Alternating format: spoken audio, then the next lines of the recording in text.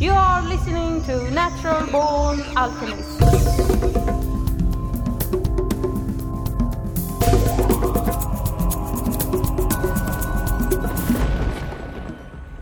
Welcome to episode number 287 of the Natural Born Alchemist podcast.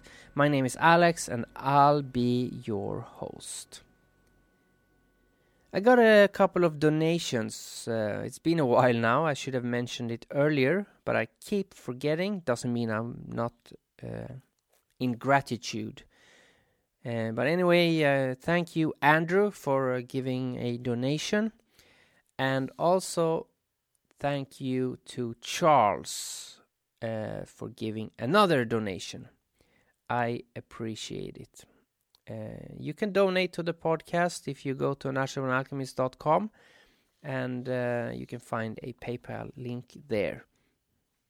Now this episode is going to look at Shiva and Hinduism, I guess you could say. It's mainly going to be about a chant. There is a chant I often sing to myself when I'm walking or driving or cleaning the house. I've talked about it before, particularly in episode 148. But in this episode, I want to discuss it a bit deeper. Anyway, the chant goes Hara Shiva Shankara Shankashekara Hara Bam Bam Bam Bolo Bava Bhayankara Giriya Shankara Dimi Dimi Dimi Takanantana Kelo. Anyway, maybe I don't pronounce it perfectly, but it doesn't really matter when you're chanting.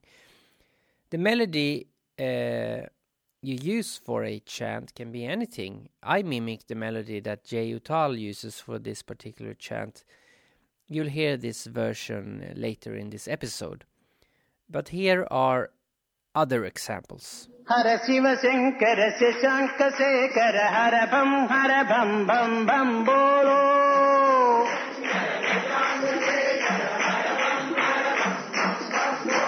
Hara Shiva Shankara Shashanka Sekara Hara Bam Bam Bolo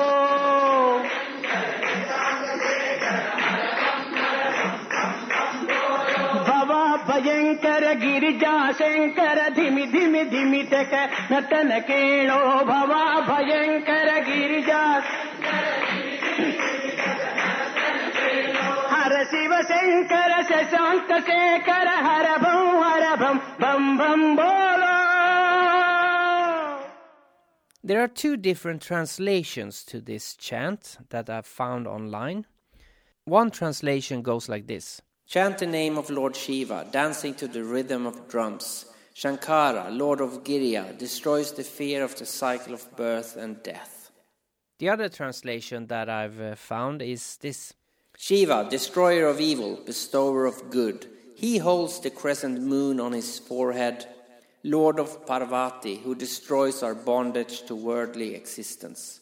Hear his anklets and his drum as he dances the dance that is the play of the universe.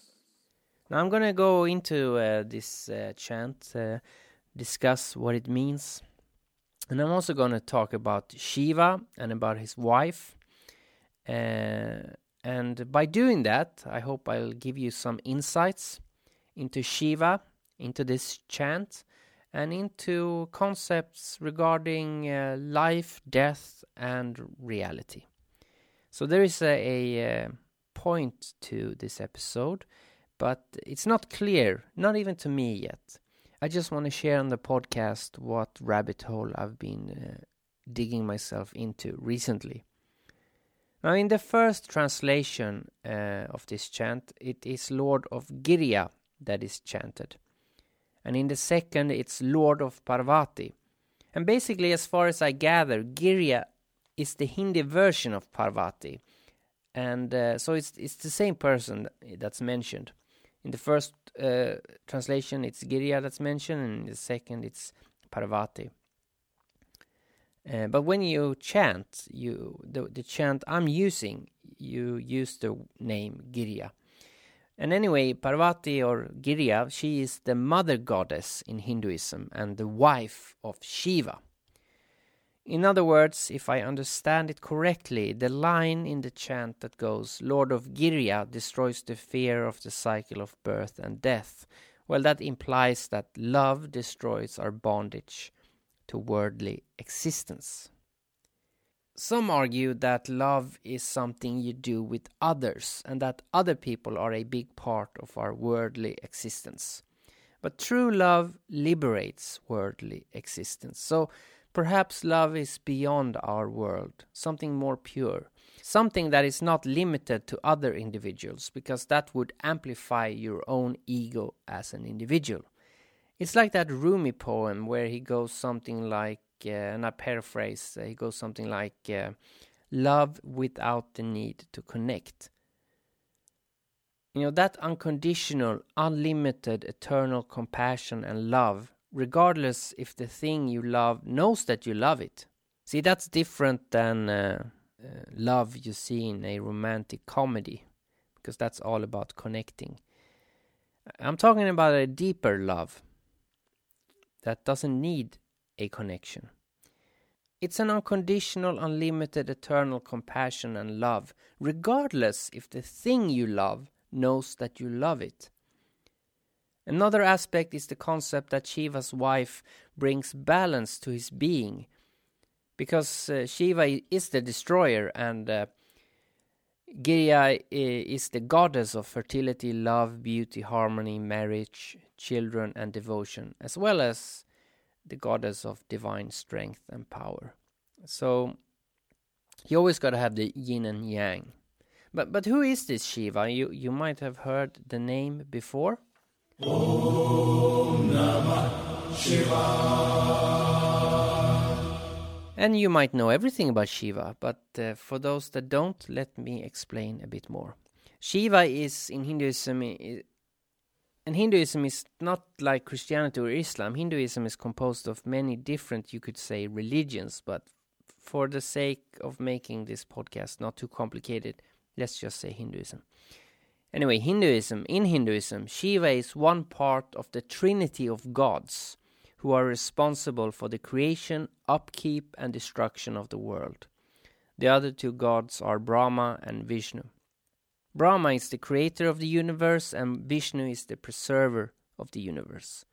Shiva's role is to destroy the universe in order to recreate it.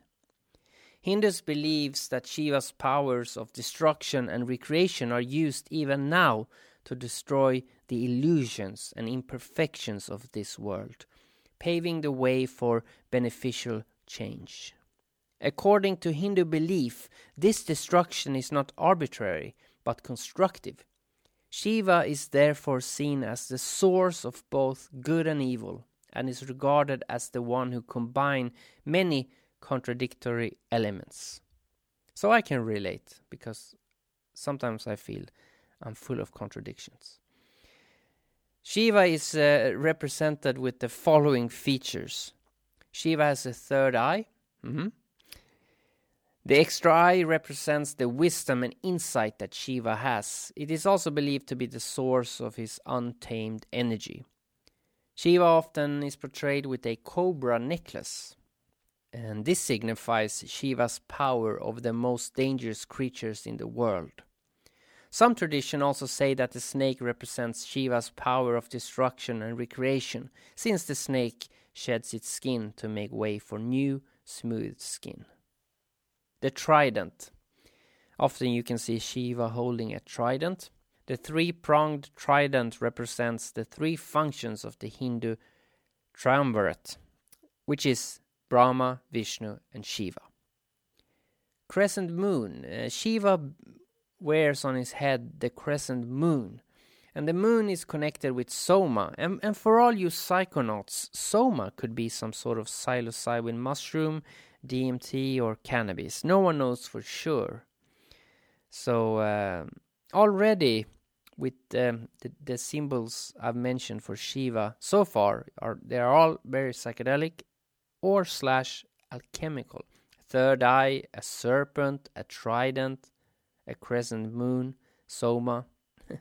I mean, Shiva sells itself if you're a psychonaut like me. And even though Shiva is the destroyer, Shiva is usually represented as smiling and tranquil. You see, destruction doesn't have to be evil or bad. We'll get to that, hopefully. Dance is an important art form in India, and Shiva is believed to be the master of dancing. He is often called the Lord of Dance, and as the translation in the chant mentions, it mentions dancing a lot, so that makes sense. Shiva's most important dance is the Tandav, and this is the cosmic dance of death, which he performs at the end of an age to destroy the universe. But Shiva is more complex than this. What you have just heard is kind of the physical form of Shiva, like his avatar version down here on Earth, how you symbolize him. But Shiva is more than symbols. Shiva is the embodiment of grace.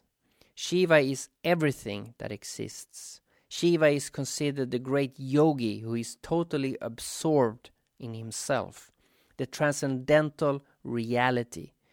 Shiva is the lord of yogis and the teacher of yoga to sages. The theory and practice of yoga in different styles has been part of all major traditions of Hinduism, and Shiva has been the patron or spokesperson in numerous Hindu yoga texts, such as the Isvara Gita, literally Shiva's song, which is a book I highly recommend. Let me quote it. "You are the material out of which everything materialized the world."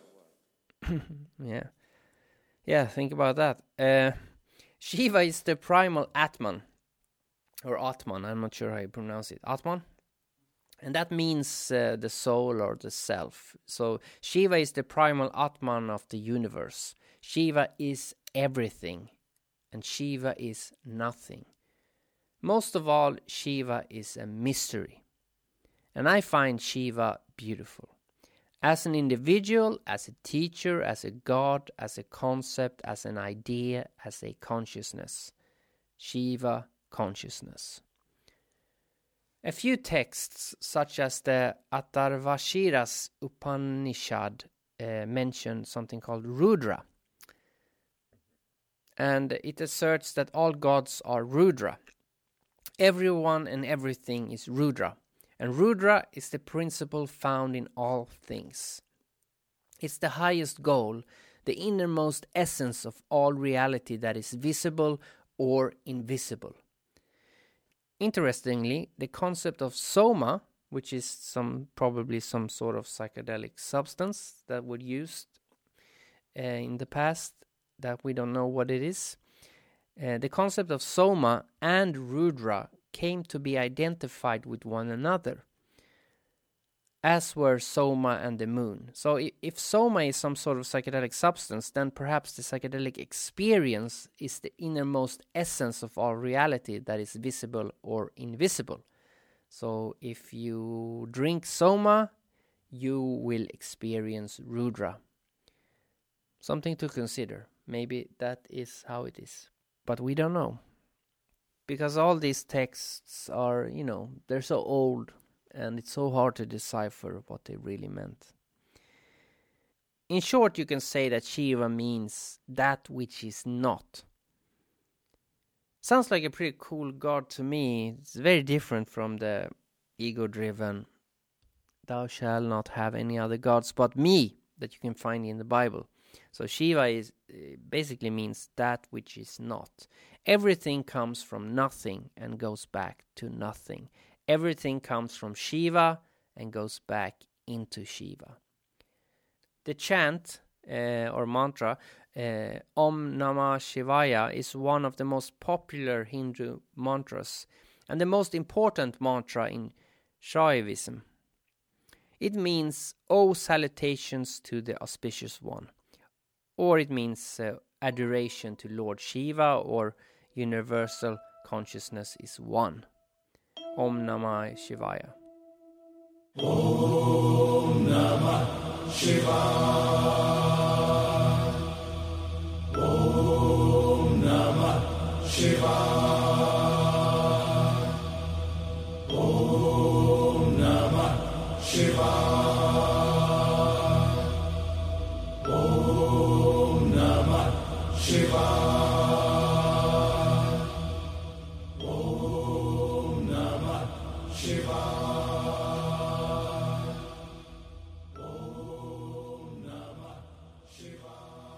Anyway, I've talked at great length, so let's get back to the point of all this. Now when you know a little more about Shiva and his wife, let's look at that chant again. I'm going to take the liberty to do a third translation, combining the two translations I mentioned earlier. So my translation would be: Shiva, the destroyer, Lord of Girya, liberates our bondage to worldly existence. Shiva dances the dance that is the play of the universe. So it is important to understand that in Shiva's destructive abilities, he is also a creator. By destroying, he creates, because nothing in this world is permanent. I'm not sure I can fully explain why I think this chant is not only powerful to chant, but also very soothing. And there are many aspects. First, regardless if you believe in reincarnation or not, we all have a sort of bondage to this earthly existence. Either we don't want to be caught in the cycles of birth or rebirth, or we don't want to die and lose our life. In both cases, we are in bondage to worldly existence. To be liberated from this is, well, it's liberating. Having children makes me feel even more in bondage to this world. But as the chant goes, Lord of Girya liberates our bondage to worldly existence.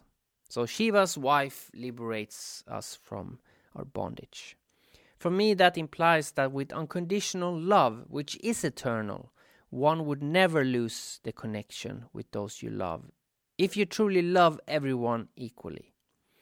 And especially if there is indeed a cycle of death and rebirth, because that means that your children could have formerly been evil psychopaths and former enemies. But with unconditional love, such things don't matter. Also, if we consider that everyone is a part of everything and that Shiva is in everyone, then we are indeed all one. And whatever you feel for something else, you indirectly feel for yourself. Which also means that whatever you do to someone else, you do to yourself. So it goes back to the golden rule. Secondly, this chant, or to chant and sing praise to the divine dance in itself is beautiful. I see this chant as a celebration of the ever-changing universe and could also be seen as a celebration of the cosmic joke. After all, the chant refers to the play of the universe. It's not the drama of the universe, it's the play. And I know a play could be a drama, but the way I interpreted it is that it's a play. A theater play, if you will. Because if sorrow and pain is only part movements of a dance, then it's kind of funny that we took it so seriously. The dance is, in essence, the only thing constant. Like Alan Watts said in a speech I've played before. But we missed the point the whole way along. It was a musical thing, and you were supposed to sing or to dance while the music was being played.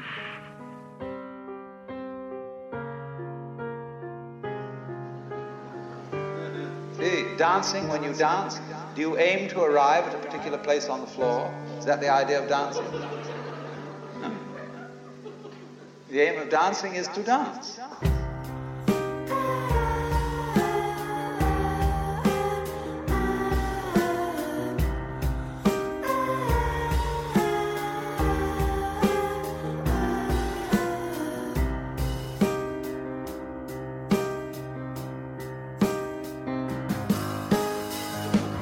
The aim of dancing is to dance.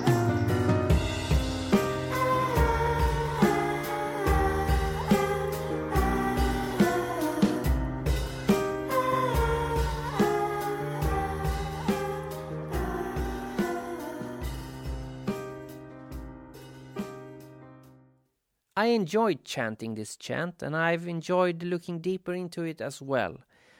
I've been chanting this chant to myself on occasion for years, and even before I tried to understand what I was singing, I kind of knew it. It rang true to me. And that is the beauty of chants and mantras like this one. But I'm not an expert or a scholar on any of these things I've been speaking about. So I'm going to play a little mix now that deals with Shiva. It deals with simulation theory and science. Now in this recording you might hear the term Mahadeva, which is simply another name for Shiva. Enjoy. It is one of the curious oddities of our time that we talk so much about the scientific method as if it is one singular entity, when point of practice it is anything but. The ultimate linchpin in science is decided not by how we go about doing it, but how well our hunches, observations, and results tally with the universe we observe, and in turn how such intellectual lurches compare and contrast with other competing stratagems in terms of yielding more, not less information. The very word science is derived from Latin and is rather open-ended and simply means knowledge. Hence, it is along these lines that the legendary and acerbic philosopher Paul Feyerabend long argued that science isn't really a method at all in the strict sense of that term. Rather, it is a label we use to describe the testing and verifying of differing ideas and maps we have about the world and allowing such templates to strenuously compete with one another. How we actually do science is invariably much sloppier than we might at first suspect, but which every scientist worth his or her salt knows too well. Astronomy, to take just one obvious example from the sciences, isn't so much about disproving anything as such, but rather about discovering vast new vistas. There's nothing destructive per se when Edwin Hubble looked through his telescope in the latter part of the 1920s and observed a redshift in the electromagnetic spectrum whereby light from distant stellar objects appeared to be moving away from his point of inquiry. Hubble's record only served to confirm what the Belgian priest and physicist Georges Lemaitre had deduced 2 years prior from Einstein's general theory of relativity, which is that the universe must be expanding. Yes, it is certainly the case that reductionism is part of science, but so is almost all human endeavors, including the very use of symbols from Mandarin Chinese to Sanskrit and vocal sound waves to communicate and explain complex features found in nature. The truth is that the human drive to gather knowledge and then openly compare and contrast such theoretic and observational templates is an expansive field and one which allows for all sorts of imaginative pathways. In other words, science is a quest with many methods and not just one. Analogously, science is like the Hindu god Shiva, who is often depicted with multiple arms, signifying his illustrious power to take on different forms and act in manifold ways. While it is certainly the case that one aspect of his nature is destructive, it is also true that Shiva is depicted as a transformer. Accordingly, Shiva has numerous aspects ranging from beneficent to frightening, but one of his more popular aspects is as a universal dancer, perhaps best illustrated artistically in bronze cast as Nataraja. There are in sum innumerable ways to gather knowledge about the cosmos we inhabit. What makes science so powerful is that it allows for such findings to be publicly aired and scrutinized and tested, not only with the world it is trying to understand, but with other vying alternative models which differ from each other. Perhaps science's greatest contribution is that at its best, it's open to being wrong, and thereby can change. An often told joke concerning Albert Einstein perhaps best reveals the tentative nature of science and its findings. A student asks, "Dr. Einstein, aren't these the same questions as last year's physics final exam?" To which Einstein replied, "Yes, but this year the answers are different."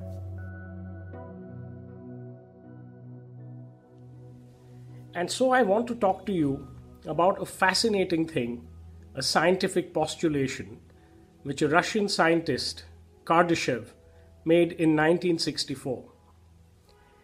At that time, scientists were already thinking, that there is such a big, huge universe, so many galaxies, so many planets, so many stars, so many suns, and there must be conditions on the other planets which are fit for life, like they are on our planet Earth. But we have not yet contacted any other life from other planets. So what could be the reason? And going into this theory, Kardashev said that, planets which have life on them, sooner or later, if that life is intelligent, will grade themselves into a civilization. And then he said, I will put a grade to civilizations. And the method to do that will be to see how much of the natural energy they have been able to harness. Because if a life form can harness a natural energy, then it is a sign of a great intelligence and will lead to technology, will lead to, futuristic things. So, planet Earth, our planet, is not even grade 1 as yet, because a grade 1 civilization would be that which has harnessed all the energy available in the planet. At the moment, we are harnessing fossil energy, like coal, carbon, petroleum, and we've just about moved on to solar energy. You may have seen those plates. We have them in houses also which tap the solar energy. Or wind power. We have those modern windmills which run across deserts and things like that. But we are very far from harnessing everything that is available to us. So today as we speak, we rank 0.7 in grade 1. Maybe in a couple of decades, we will harness all the energy available to us in our planet and we will reach grade 1 fully. Now, a grade 2 civilization, Kardashev postulated, would be one which could harness all the energy of its sun. And to do that, it would have to be capable of building a sort of sphere around its own sun, and which is called a Dyson sphere, and be able to tap all that energy, all the solar energy from its sun.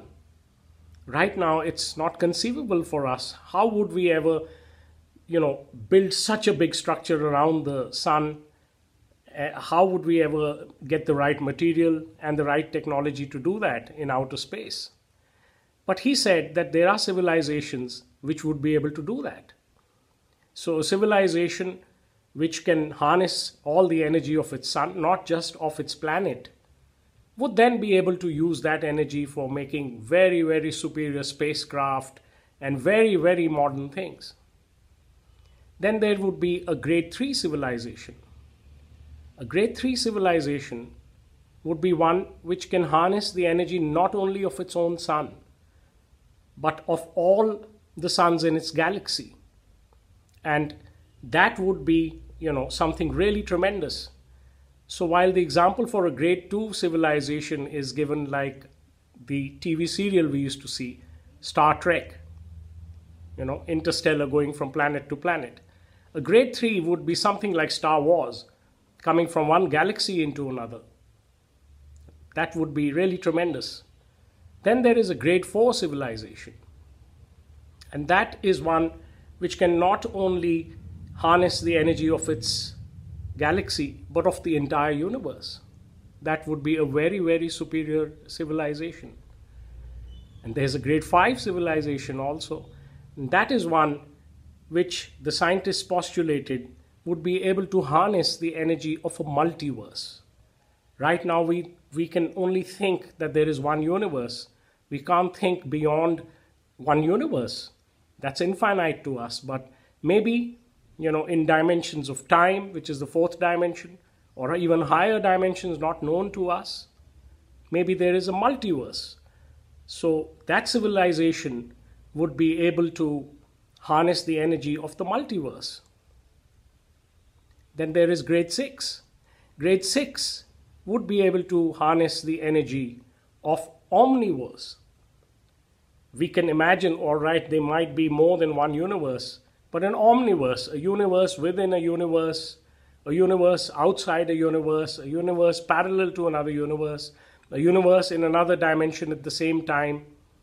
And we have a concept, something like this, in ancient Hindu mythology, of Lord Indra, the king of the Devtas, who used to make an Indrajal. That was a Maya Jal. He had the power to manifest a universe in which, if it was like a flower and it had droplets, each droplet contained the entire universe. And within that, the drops again contained another universe. So it was mind-boggling. That would be something like an omniverse.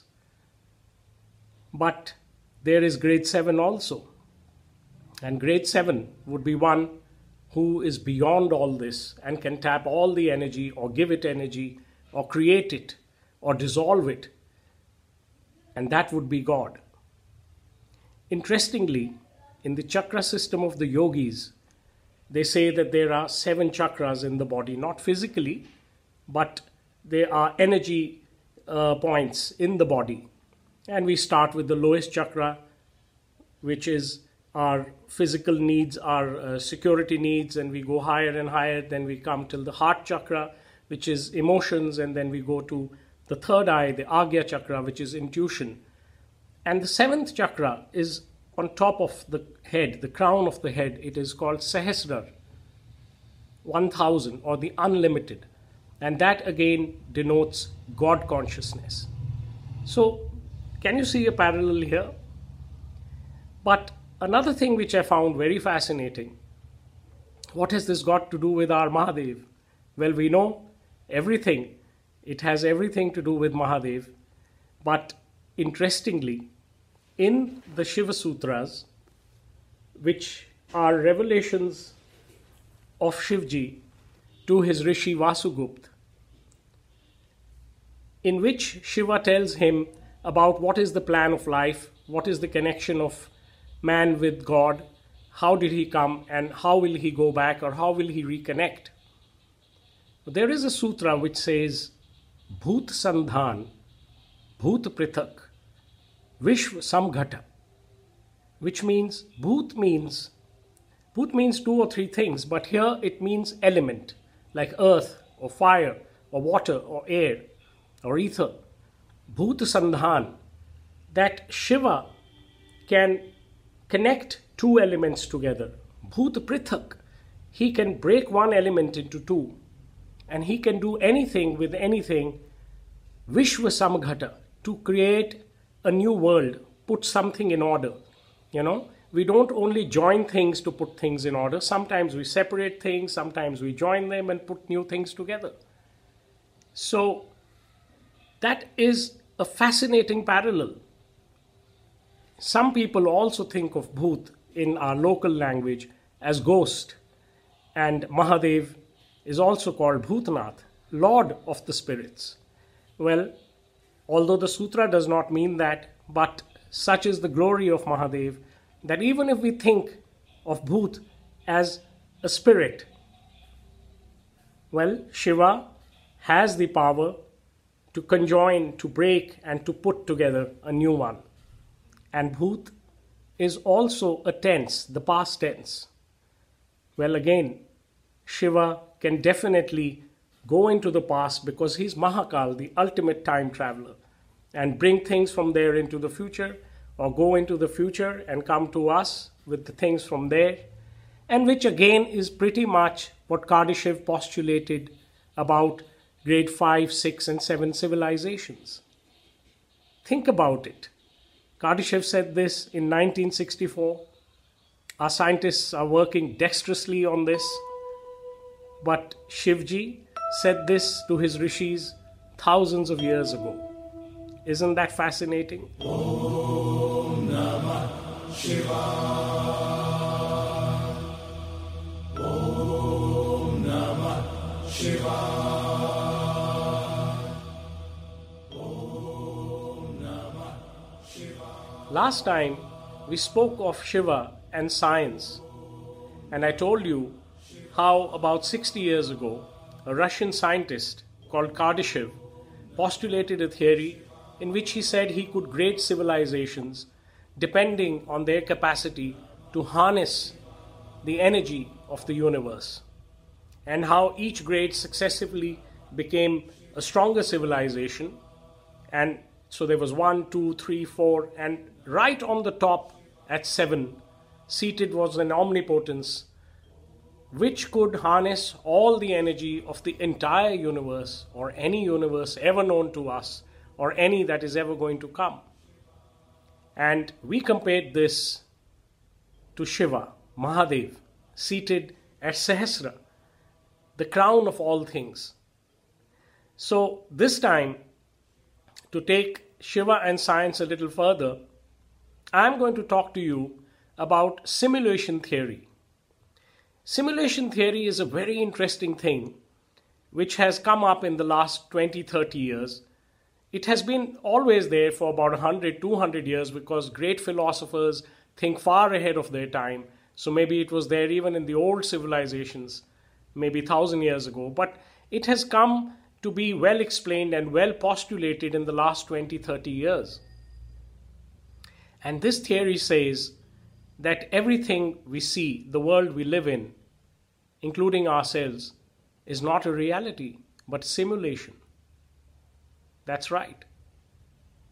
This theory says that maybe we are not flesh and bone as we see or as we think. Maybe we are a very highly advanced computer simulation. Just like we used to have video games about 30 years ago, which were very base. And then we progressed to better video games, and then even to better video games, and now we have video games in which the characters almost have a mind of their own. So these scientists say that maybe in the future or in the past, it actually doesn't matter. I'll show you how. So let's say in the past, there was a civilization which grew so advanced that could simulate the whole life of all its ancestors. Or in the future, if a civilization became so advanced that they could make simulators on computers which were almost like the real thing, they would then try to make what is called ancestor simulation. They would create a simulation in which they would put their ancestors, let's say from 1,000 years ago, to trace back effectively what the ancestors may have done. But supposing that has already been done, whether it was in the future and we are just a simulation, or whether such a technology had been achieved in the past, and we who think we are in the future are actually just a result of a simulation, somebody's dream. So this also makes you realize the concept of time travel. To think of time travel straight like we do in linear terms is difficult. How can we go back to World War II? Or how can we go back to the time of the Egyptian kings? Or how can we go to the battlefields of Kurukshetra with Lord Krishna talking to Arjun? Or how can we see the time when Siddhartha Gautam left his palace to become Buddha? It doesn't seem possible. And then we have scientists who talk about space and time and how there are black holes and maybe we can go through the black holes. But in the simulation theory, if everything is just a simulation, just to rewind and fast forward, it would not be really a problem. It would be pretty possible. Now, what does this have to do with Mahadev? Lots. Because we Shaivites fondly claim that Mahadev has known it all, always. He is the greatest spiritualist, but he's also the greatest scientist. Now, before I come to Shivji, let me tell you that not only Brahmaji, the father of gods, was accredited to have Manasputra, to be able to create children from his mind, from thinking. He created Daksha Prajapati like that. And then this sort of power went to some rishis also. There are some rishis who are fabled to have been able to do this, which leads us to think that this power or this prowess was a sort of technology which was transferred to others to be able to do it. And if this is possible, then that means that Shiva, who is the greatest yogi, the greatest meditator, must have thought of this so many times. And he may have been able to do it himself. But Shiva is one who, even if he is capable of making a simulator, He is one who upholds life. He affirms life. He does not want us to think of ourselves as a simulation.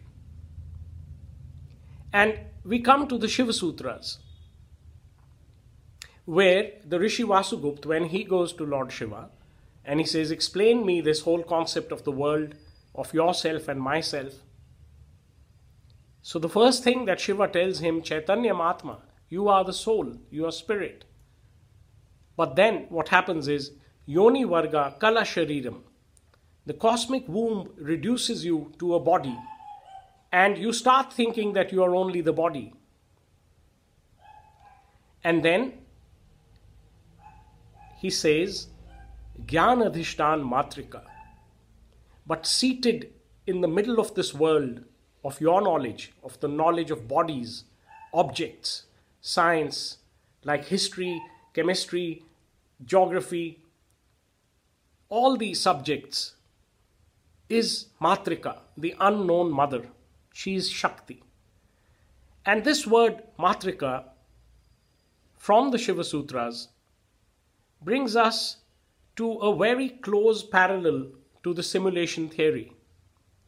About 20 years ago, there was a film called The Matrix that was made about the simulation theory.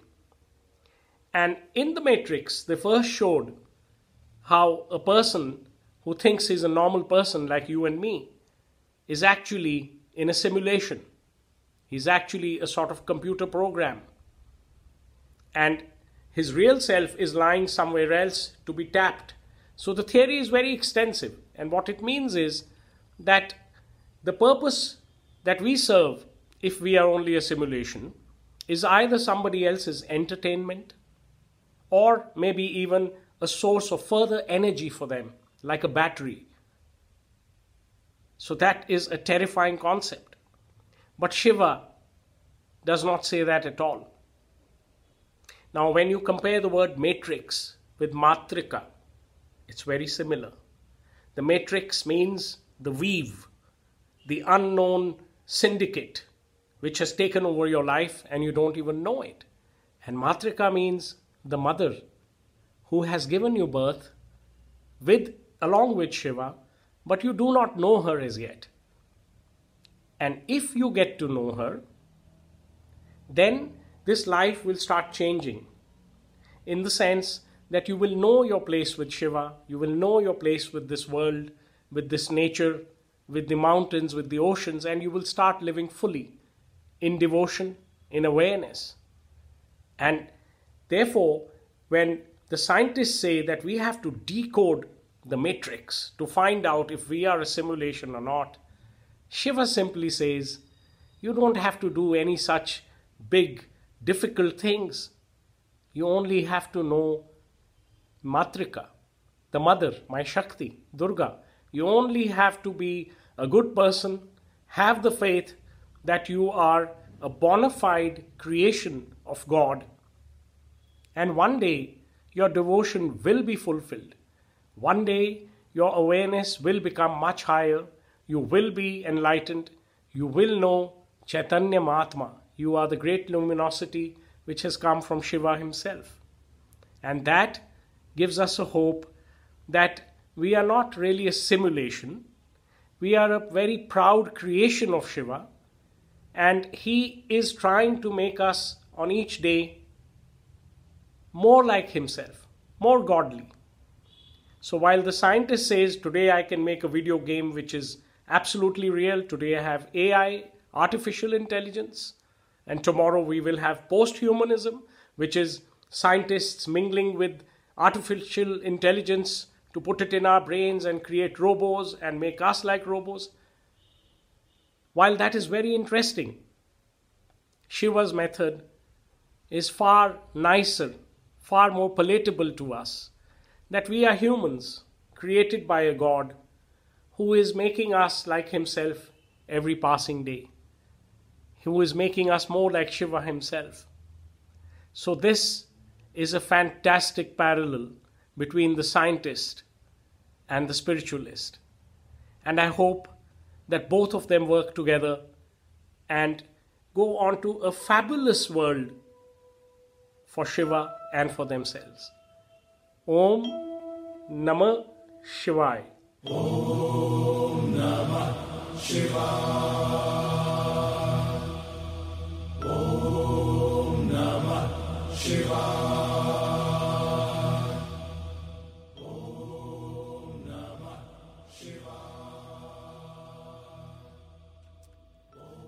This audio was lifted from the YouTube channel Shali Gulhati, Shiva and Mysticism, as well as a YouTube channel called Neural Surfer. So I hope I piqued your interest into looking more into Shiva. I will, for sure, look into it more than I have up until this moment in time. I want to close this episode with this chant I've been speaking about, sung by Jeyou Tal and mixed together with the poetry of Rumi as read by Coleman Barks. I've played this mix before and I find it to be a truly beautiful mix of Rumi, Jeyou Tal and Coleman Barks. And I hope you feel the same. As always, please subscribe to my YouTube channel and share the podcast in social media. Hara Jiva Shankara, Shishanka Shekara, Harabam, Harabam, Bam, Bam, Bolo. Freedom is in the mind. Harabam, Harabam, Bam, Bam, Bolo. Hara Shiva Shankara, Today, Shishanka Shekara, like every other day, Harabam, Bam, Bam, Bolo. we wake up empty and frightened.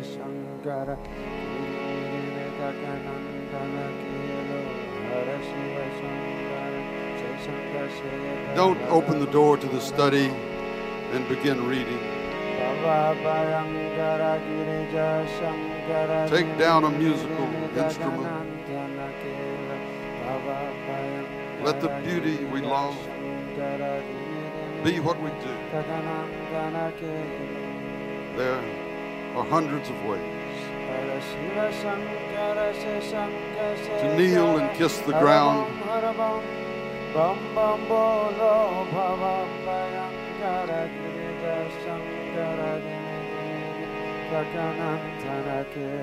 would you like to have revealed to you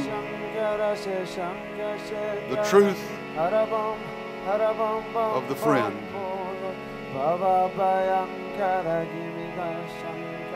Leave the rind and descend into the pith. Fold within fold, the beloved drowns in his own being. This world is drenched in that drowning. Om Namah Shivaya.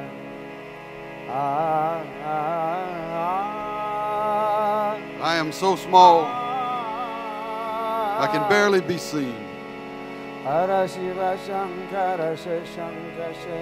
can this great love be inside me?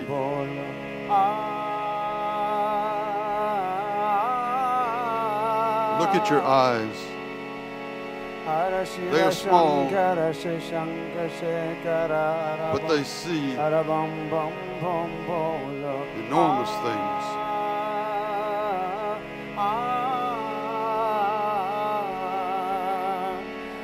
Shiva Shankara Shankara Shekara Harabam Bam Bam Bolo.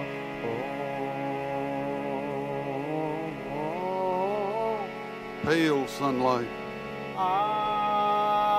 pale the wall. Love moves away. The light changes. I need more grace than I thought.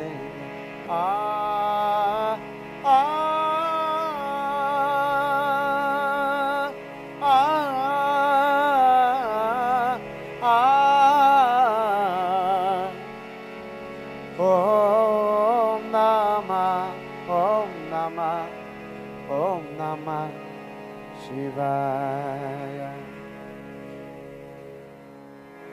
Shiva Shankara Shekara Hara Bam Bam Bam Bolo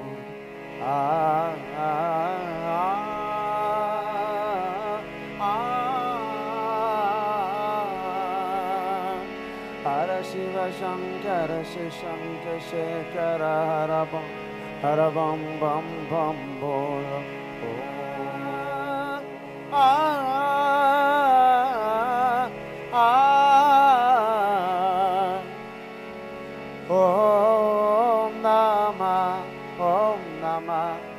Om Namah Shivaya.